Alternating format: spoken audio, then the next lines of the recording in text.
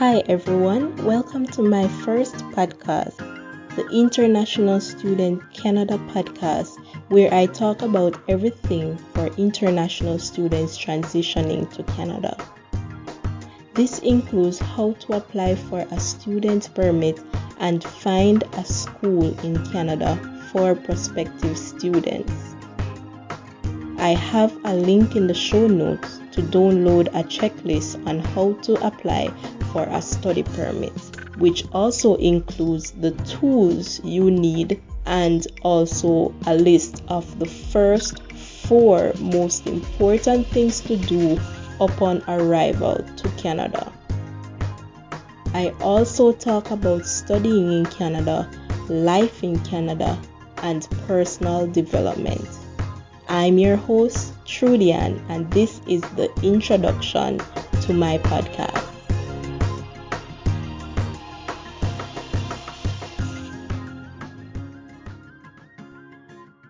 So, who am I? I am from the Caribbean island of Jamaica. I graduated college with an associate degree in business studies about 6 years ago. Then I worked in both public and private sector organizations. Later, I decided to get my bachelor's degree in business administration in Canada. So currently, I am attending university as an international student in Canada.